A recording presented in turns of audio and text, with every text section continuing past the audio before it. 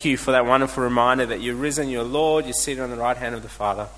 We thank you for your word, and your word is alive and active, and even this morning. We pray that we won't just be passengers, that through your Spirit you would change us, transform us through your word, make us to know you more. Pray for Andy as he preaches your word, that you empower him through your Spirit. We pray this all for your glory in Jesus' name. Amen.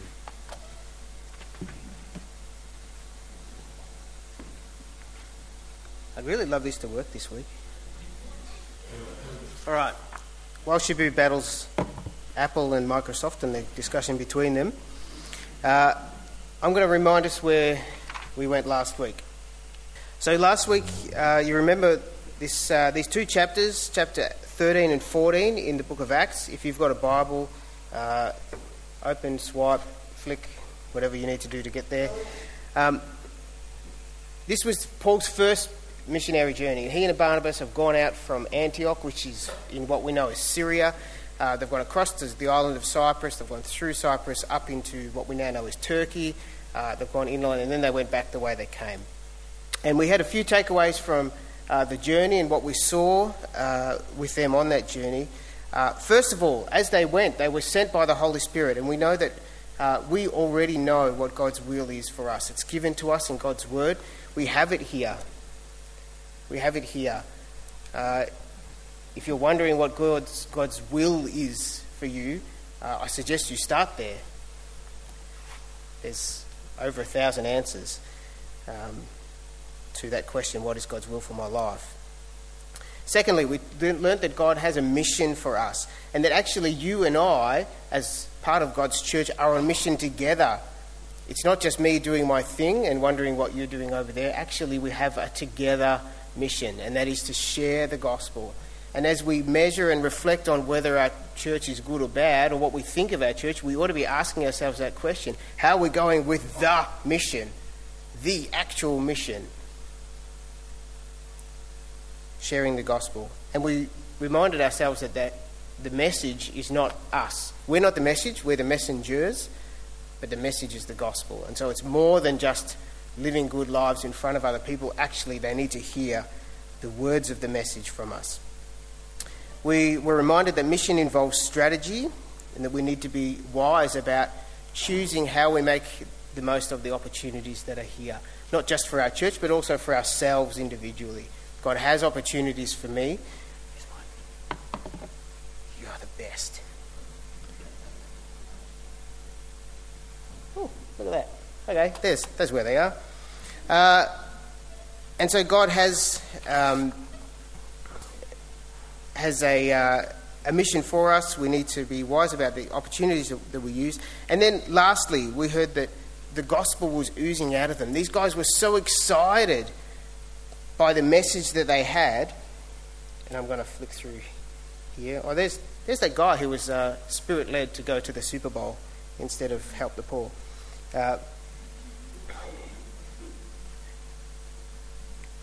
The gospel was oozing out of them. They were so excited about it, they couldn't not talk about it. Just like I can't stop talking about caravans. That's a Jayco 1649-1 Outback edition. I can tell you all about it. But am I that excited about the gospel? That's the question. Do I have that kind of passion that when someone says, Jesus, God, the Bible, tell me what's the whole deal? Do I come out with that kind of passion? Or do I put my academia hat on and say, well, let me tell you why you're a sinner? I actually need to be excited. My heart needs to be overflowing with this message, and that's a work of God to change my heart in that way. This week, I've never had my slides in this way before. It's kind of cool. This week, we're going to talk about opposition. And we're going to talk about two kinds of opposition, two events that take place in this mission. One, while they're here in Cyprus, that little island there, that green, and one event that happens in Turkey. And these guys are going to read for us those two events. Thanks, guys. Okay, so we'll start in Acts 13, 6 to 12. So Barnabas and Saul were sent out by the Holy Spirit. They went down to the seaport of Seleucia and then sailed for the island of Cyprus. There in the town of Salamis, they went to the Jewish synagogue and preached the word of God. John Mark went with them as their assistant. Afterward, they traveled from town to town across the entire island until finally they reached Paphos, where they met a Jewish sorcerer, a false prophet named Bar-Jesus. He had attached himself to the governor, Sergius Paulus, who was an intelligent man. The governor invited Barnabas and Saul to visit him, for he wanted to hear the word of God. But Elymas the sorcerer interfered and urged the governor to pay no attention to what Barnabas and Saul said. He was trying to keep the governor from believing. Saul, also known as Paul, was filled with the Holy Spirit, and he looked the sorcerer in the eye. Then he said, "You son of the devil, full of every sort of deceit and fraud, an enemy of all that is good, will you never stop perverting the true ways of the Lord? Watch now, for the Lord has laid his hand of punishment upon you, and you will be struck blind. You will not see the sunlight for some time." Instantly, mist and darkness came over the man's eyes, and he began groping around, begging for someone to take his hand and lead him. When the governor saw what had happened, he became a believer, for he was astonished at the teaching about the Lord.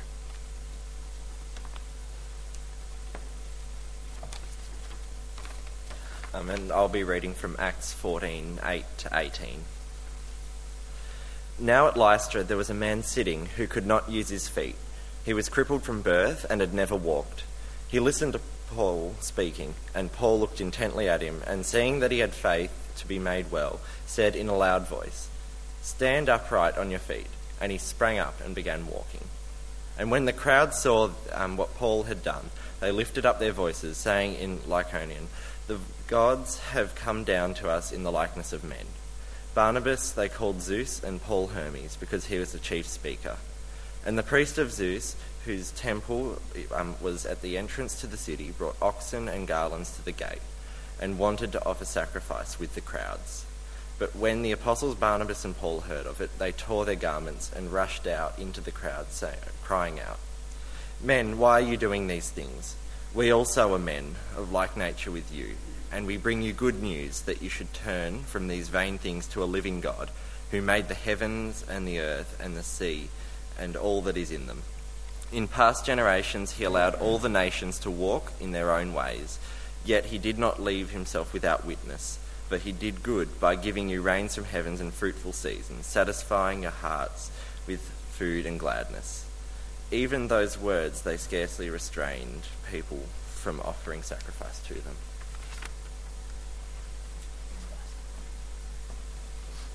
Aren't they so fantastic?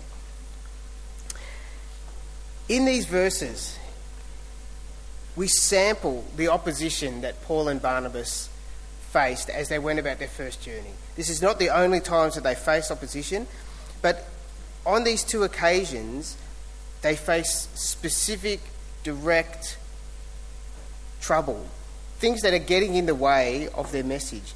And Paul and Barnabas have gone from one side of the island of Cyprus, Salami, across to the other side of the island. And they've probably been evangelising all the way through. But we don't get all the stories of the island of Cyprus. We don't get everything that happened there. We get Luke concentrating on one specific event, the conversion of this Roman proconsul. And it happens across there. So they land on that right-hand side there and they move across to the left. Salamis across to Paphos. Cyprus is under Roman rule, like a whole lot of other places in the area right now. And it's ruled by a proconsul. Now, a proconsul is a Roman ruler who is not a military commander. So Cyprus is a place that the Romans are in charge and they're governing without military force. So this is not that kind of real oppression, violence, threats to your safety. No soldiers telling you to carry their pack for a mile and all that sort of stuff. That's the stuff they had going on in Jerusalem and in Israel. Not so here. And hearing that they've come to town, probably because he's got the finger on the pulse of the capital, the proconsul sends for Paul and Barnabas. Why? Because he wants to hear the word of God. Kind of ironic, isn't it? He actually wants to hear the word of God. Now, as part of his entourage of advisors, these governors were well known to have gathered around themselves people who could give them counsel, both local knowledge and also other kinds of knowledge and advice. This proconsul, who we're told is an intelligent man, he has a Jewish sorcerer who's also labelled as a false prophet. And he's most likely some kind of astrologer, someone who the proconsul seeks advice from when he wants to know the future, or he wants some spiritual input. What does this dream mean? What should I do? What do the stars say? What's in my future? Will this turn out well? Will this turn out poorly? Etc. There's multiple levels of irony in this setup. First of all, you've got a Jewish sorcerer, and it's kind of like saying a Christian atheist.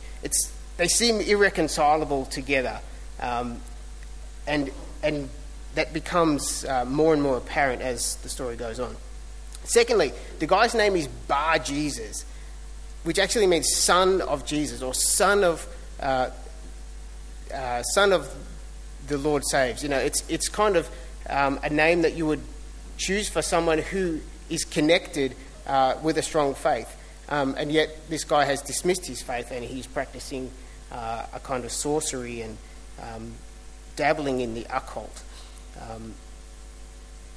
Thirdly, it's actually the Gentile Roman who's calling to hear the word of God, and not someone who knows the history of God and his people.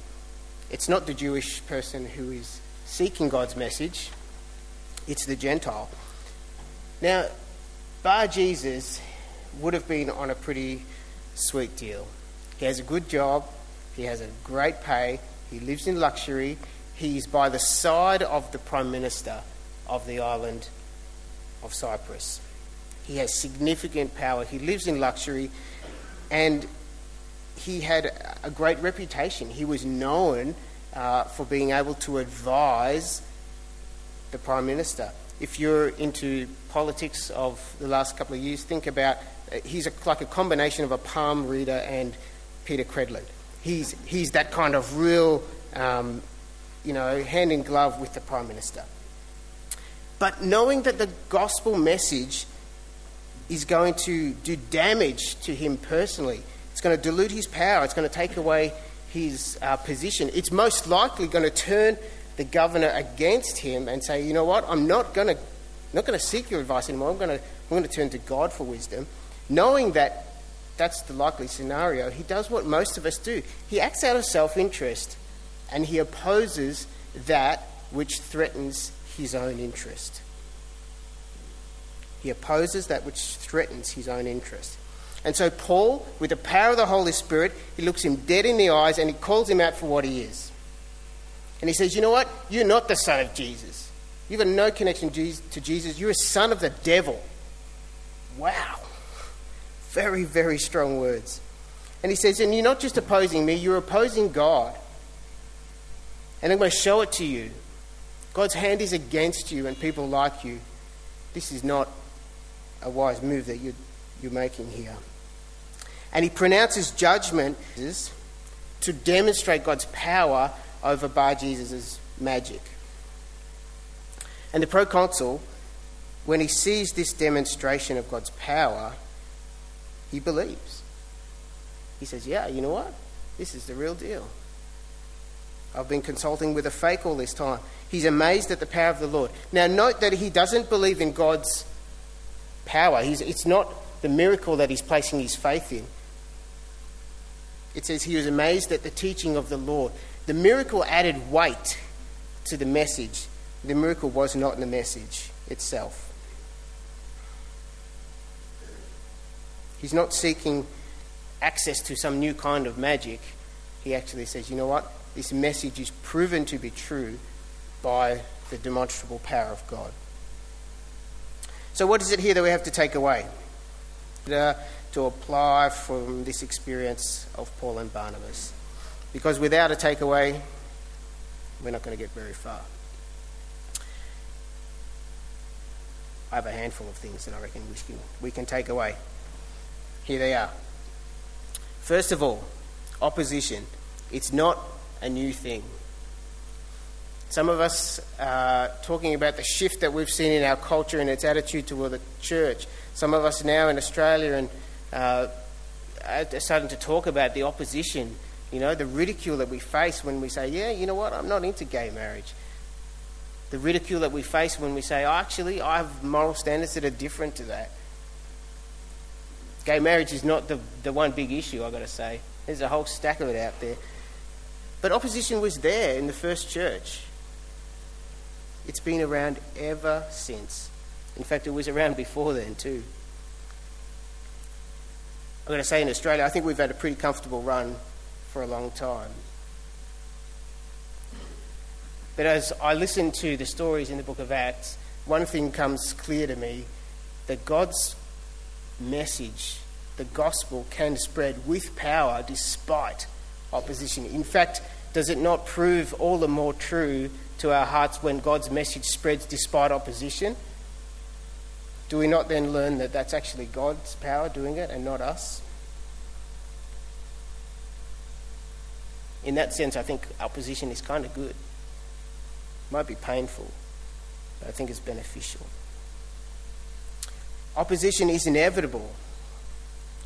The words of Jesus say this: if they persecuted me, they will persecute you too. If they persecuted me, they will persecute you too.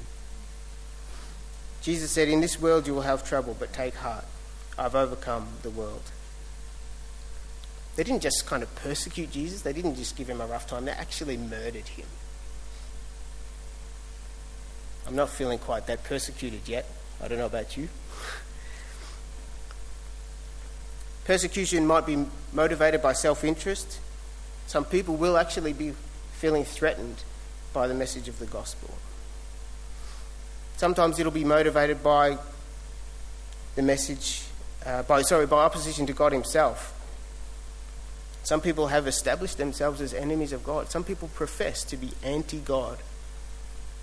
That will motivate some people. Sometimes it'll come from unexpected sources.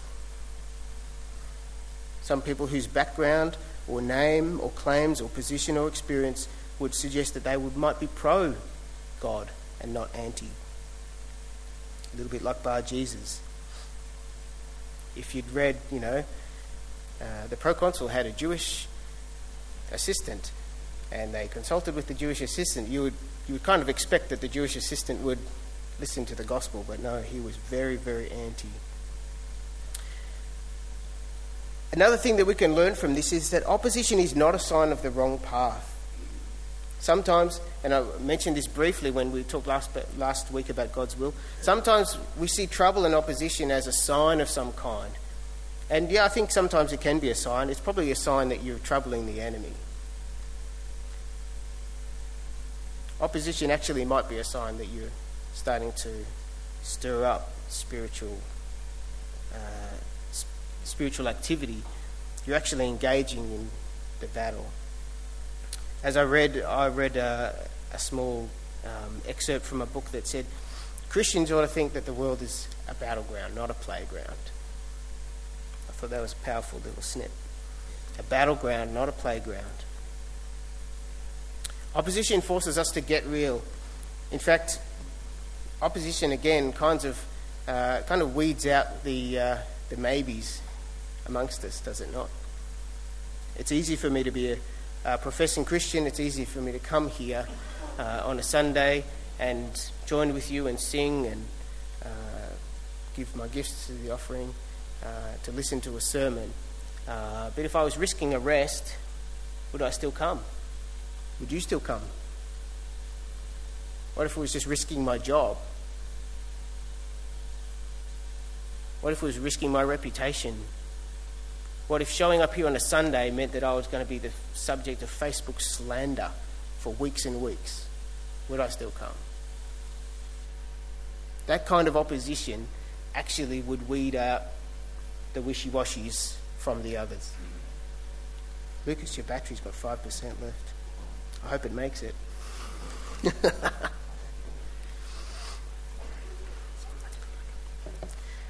Opposition comes in various forms and from various places. On this particular occasion, it's come from a Jewish sorcerer, a kind of demonic opposition, if you like. Wow, he's amazing, this guy. How did you get my slides? I didn't even give them to you. Other times it comes from religious places. Opposition to the gospel actually can come from religious places. Jesus saw that. God's very people who had the message and the history of God and his dealings with man. And yet they were the ones who were so fiercely opposed that they murdered the Son of God. Other times it'll come from political places, like the Romans, like the government, like your local council. Sometimes it comes in different forms, maybe physical opposition, maybe restraining your liberties, what you can and can't say, where you can and can't go. These guys experienced stoning, exclusions. They were banned from cities. They had attempts made on their life. They had public accusations made against them. They were shamed, they were mocked, their reputations were torn apart.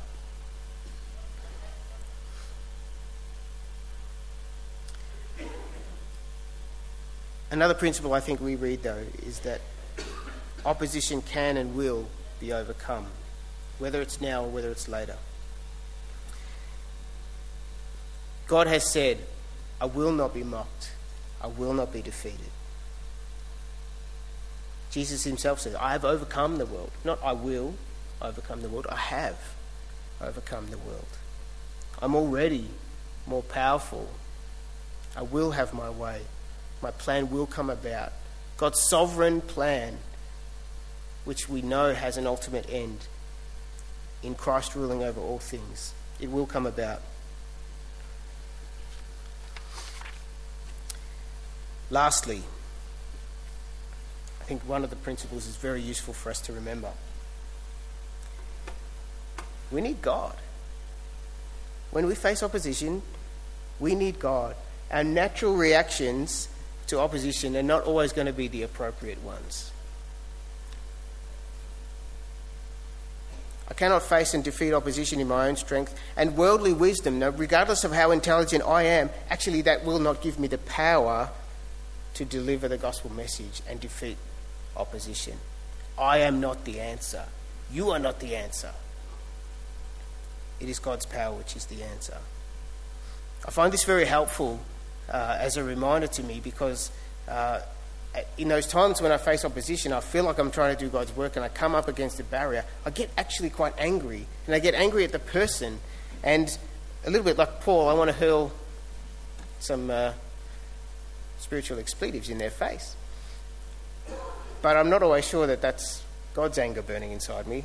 It's usually just my own personal, hey, I had a plan, and my plan was to achieve certain things, and you're in the way. Usually doesn't come out in such rational, polite language. And it's God who actually gives power to his message. Paul was filled with the Holy Spirit when he confronted this guy. Luke's major point here is contrasting Paul's access to God's power versus Bar Jesus and his magic.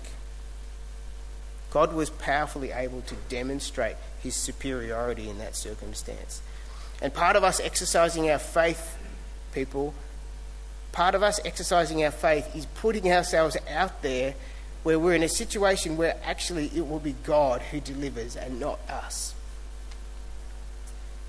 The Bible is actually full of these kind of people. They're not heroes. They are people who put themselves out there waiting for God to deliver. Think about just this short list, and you could go on about this forever. Noah, building a boat in the middle of the desert.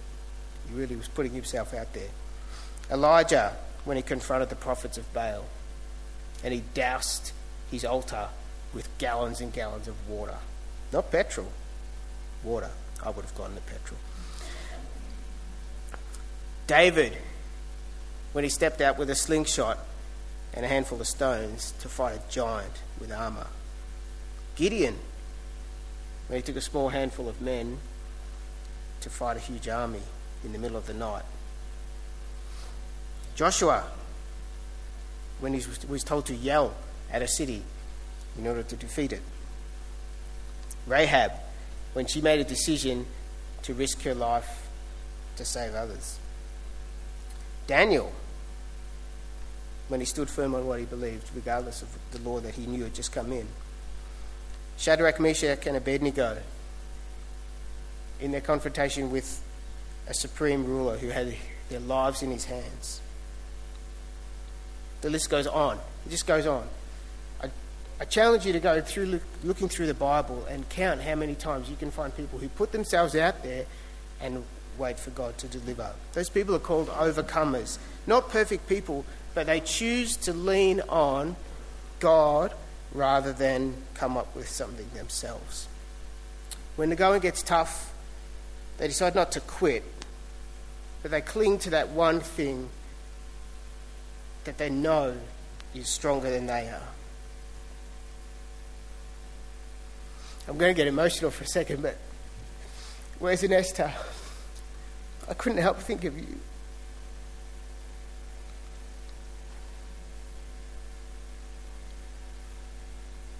I pray that this is true for you.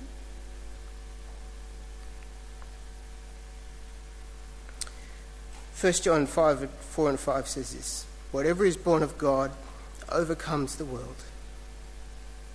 This is the victory that has overcome the world, our faith. Who is the one who overcomes the world?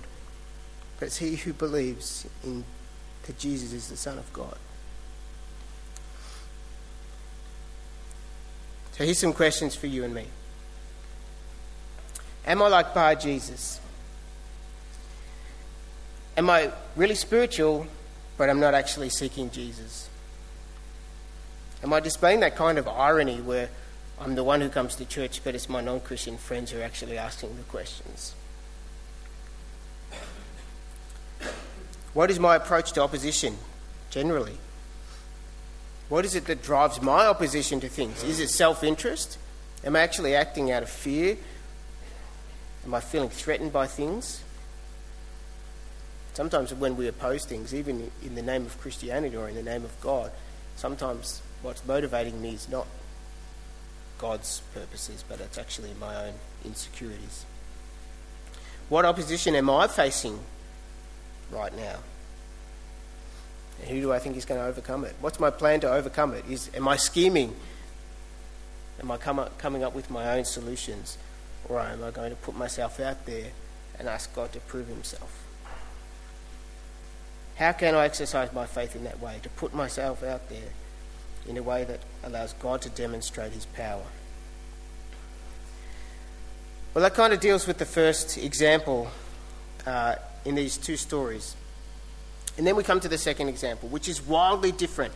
Paul and Barnabas have left Cyprus.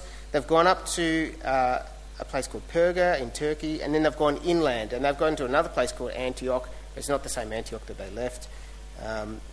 It's a little bit like Croydon. There's one over there, and there's one in Sydney somewhere, and there's one in Queensland somewhere. And it seems that this town that they're in, Lystra, depending on whether you use Listerine or Listerine, it doesn't seem to have a synagogue. So Paul is preaching outside in the open air, and we're not sure really how far he got into his message. It doesn't seem like he got very far because of the way the people react.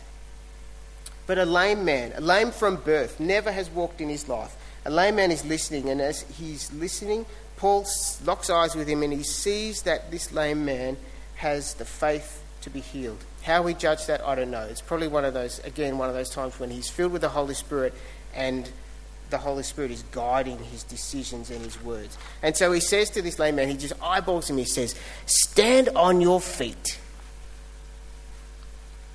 And he does. Wow.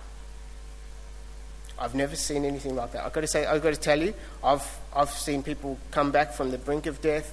I've seen people recover from illness that was supposedly not recoverable. I've never seen someone with a permanent disability be healed like that, ever. I would love to one day. I think that would change something in me. But the reaction from the crowd doesn't have the same reaction that we've seen in other healings. Remember when Peter and John went to pray and they met a lame man on the way? This lame man is healed, and what does he do? What does the song say he did? He went walking and leaping and praising God. That was the reaction of this man. This crowd's reaction is very, very different. Now, there was an ancient legend in this area, and the ancient legend was this, that Zeus and Hermes, who were two of the 12 Olympian Greek gods, not Olympian as in Olympics, but the Greek gods, 12 of them. Zeus and Hermes had, according to this legend, once came down to earth in human form. Seeking hospitality, they had been rejected by everyone except a poor elderly couple who not only took them in, but they actually gave up their shelter for their two guests. And the gods rewarded them, this elderly couple, by transforming their cottage into a magnificent temple, and they punished their inhospitable neighbours by sending a severe flood. Out of fear for that not happening ever again, the crowd sees this amazing demonstration of miraculous power, and they say, "They're back! It's Zeus and Hermes!" And they label Barnabas Zeus, because Barnabas seems to be the leader out of the two, and Hermes is Paul. He seems to be the chief speaker. Now, these two gods, Zeus was actually the first of the gods, the father of all the Greek gods. He's a very imposing figure. He's the god of the sky. He controls lightning, and he often uses it as a weapon, according to their mythology. Zeus is the king of Mount Olympus, and he imposes his will on all of the other gods. That's Zeus. Hermes was one of the 12. He was the god of trade, thieves, travellers, sports, athletes, and border crossings. And he was also the guide to the underworld. That's quite a big portfolio for a Greek god. It sounds like one of those junior ministers who gets dumped with all things no one else wants. But they exclaim this in their own language, and Paul and Barnabas, it seems, are not apparent don't seem to be aware of what's going on right now. Now, this has happened to me. When I was in Zambia, I was 19 years old. I was ushered into someone's home, and unbeknownst to me, there was something going on. There was an agenda. I was seated next to a young girl who was a year younger than me. Everyone else sat separately, and they all started looking at us and nodding and smiling and looking at my dad and making gestures and sort of remarks in their local language. And it wasn't after a few minutes I realised what was actually happening. They were trying to set me up. That was when I decided I wanted to leave. Paul and Barnabas have this same experience. The crowd becomes excited and they start talking about things, but Paul and Barnabas don't know what they're saying. And it's not until the priest of the temple of Zeus comes in with oxen to try to sacrifice to Paul and Barnabas that they realise what it is that's happening. And now we can draw a stark contrast between the reaction of Herod when he had the praise of men and was offered recognition as deity, and Paul and Barnabas when the same offering is made to them.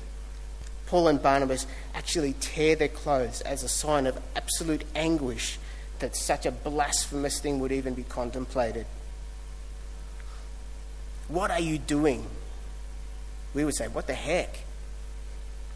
Paul goes on and says, hey, you are actually worshipping useless things. We've got a message about the one true God. The God who sends rain and crops and gives you food and is the author of everything that brings joy in your life.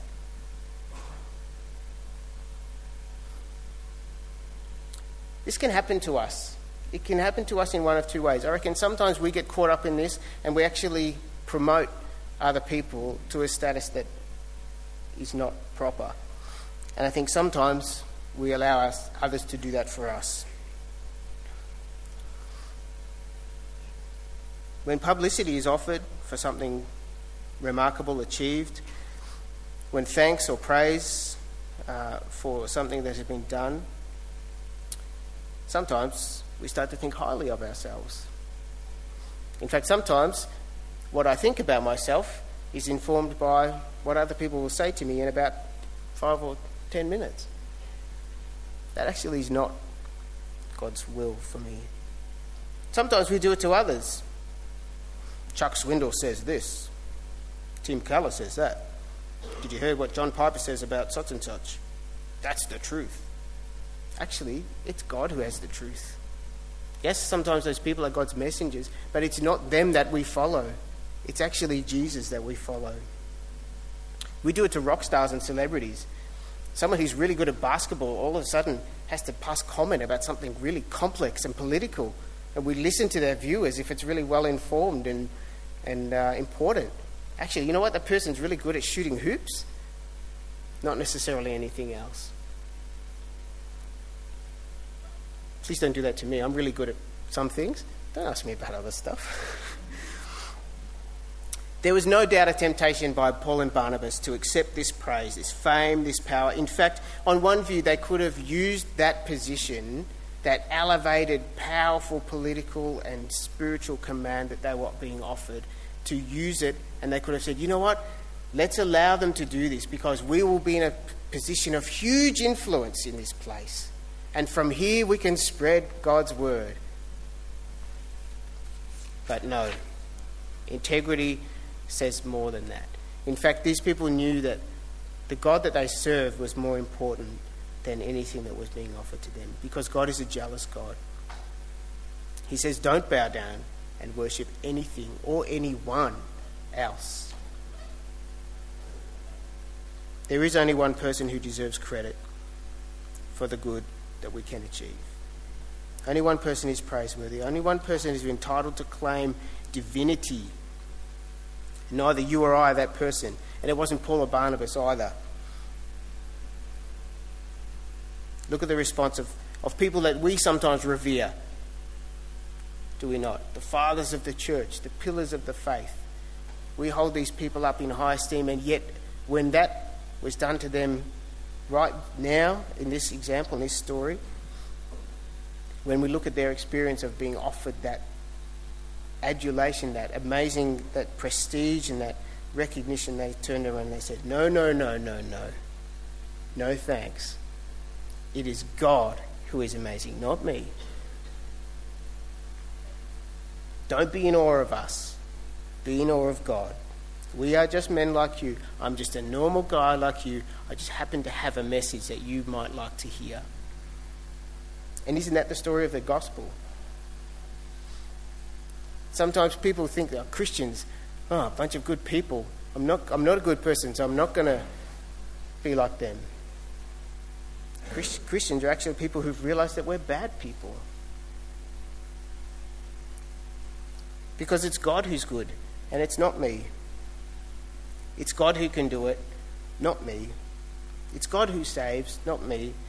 And Paul and Barnabas rushed out into the crowd and said, it's about God. This is not about us. We have a message about God. This is not about me. So, what can we take away from this? First of all, I think sometimes we too readily seek the praise of people. What's my response when people offer me praise? Do I acknowledge the God that made me, skilled me, loves me, saves me, protects me, blesses me? Do I acknowledge that God? Or do I act like Herod a couple of chapters ago when someone said, listening to you is like listening to the voice of God. And he said, thanks very much.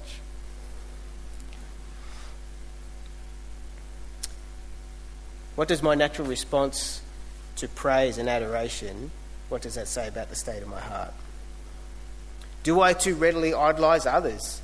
Do I lift people up because of my adoration of them and what they stand for? Do I elevate them to a place that is too high? Do I say things like, Henry Cloud says this, instead of Jesus says that? In what situation do I need to be reminded that it's God who's good? It's not me. It's God who will do it. It's not me. It's God who saves, not me. Church, we are not the message. God is the message. The gospel is the message. It is what carries the power of God. You and I need to lean on that. We need to be willing to put ourselves out there. It's scary. It's kind of like stepping out of the boat.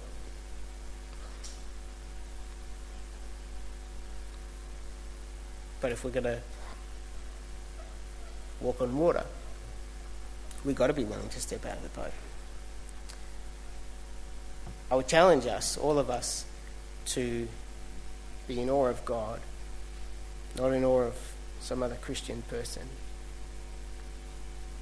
because it is He who's good, not us. It is He who will achieve His plans, and it is He who can save. Thanks, music guys.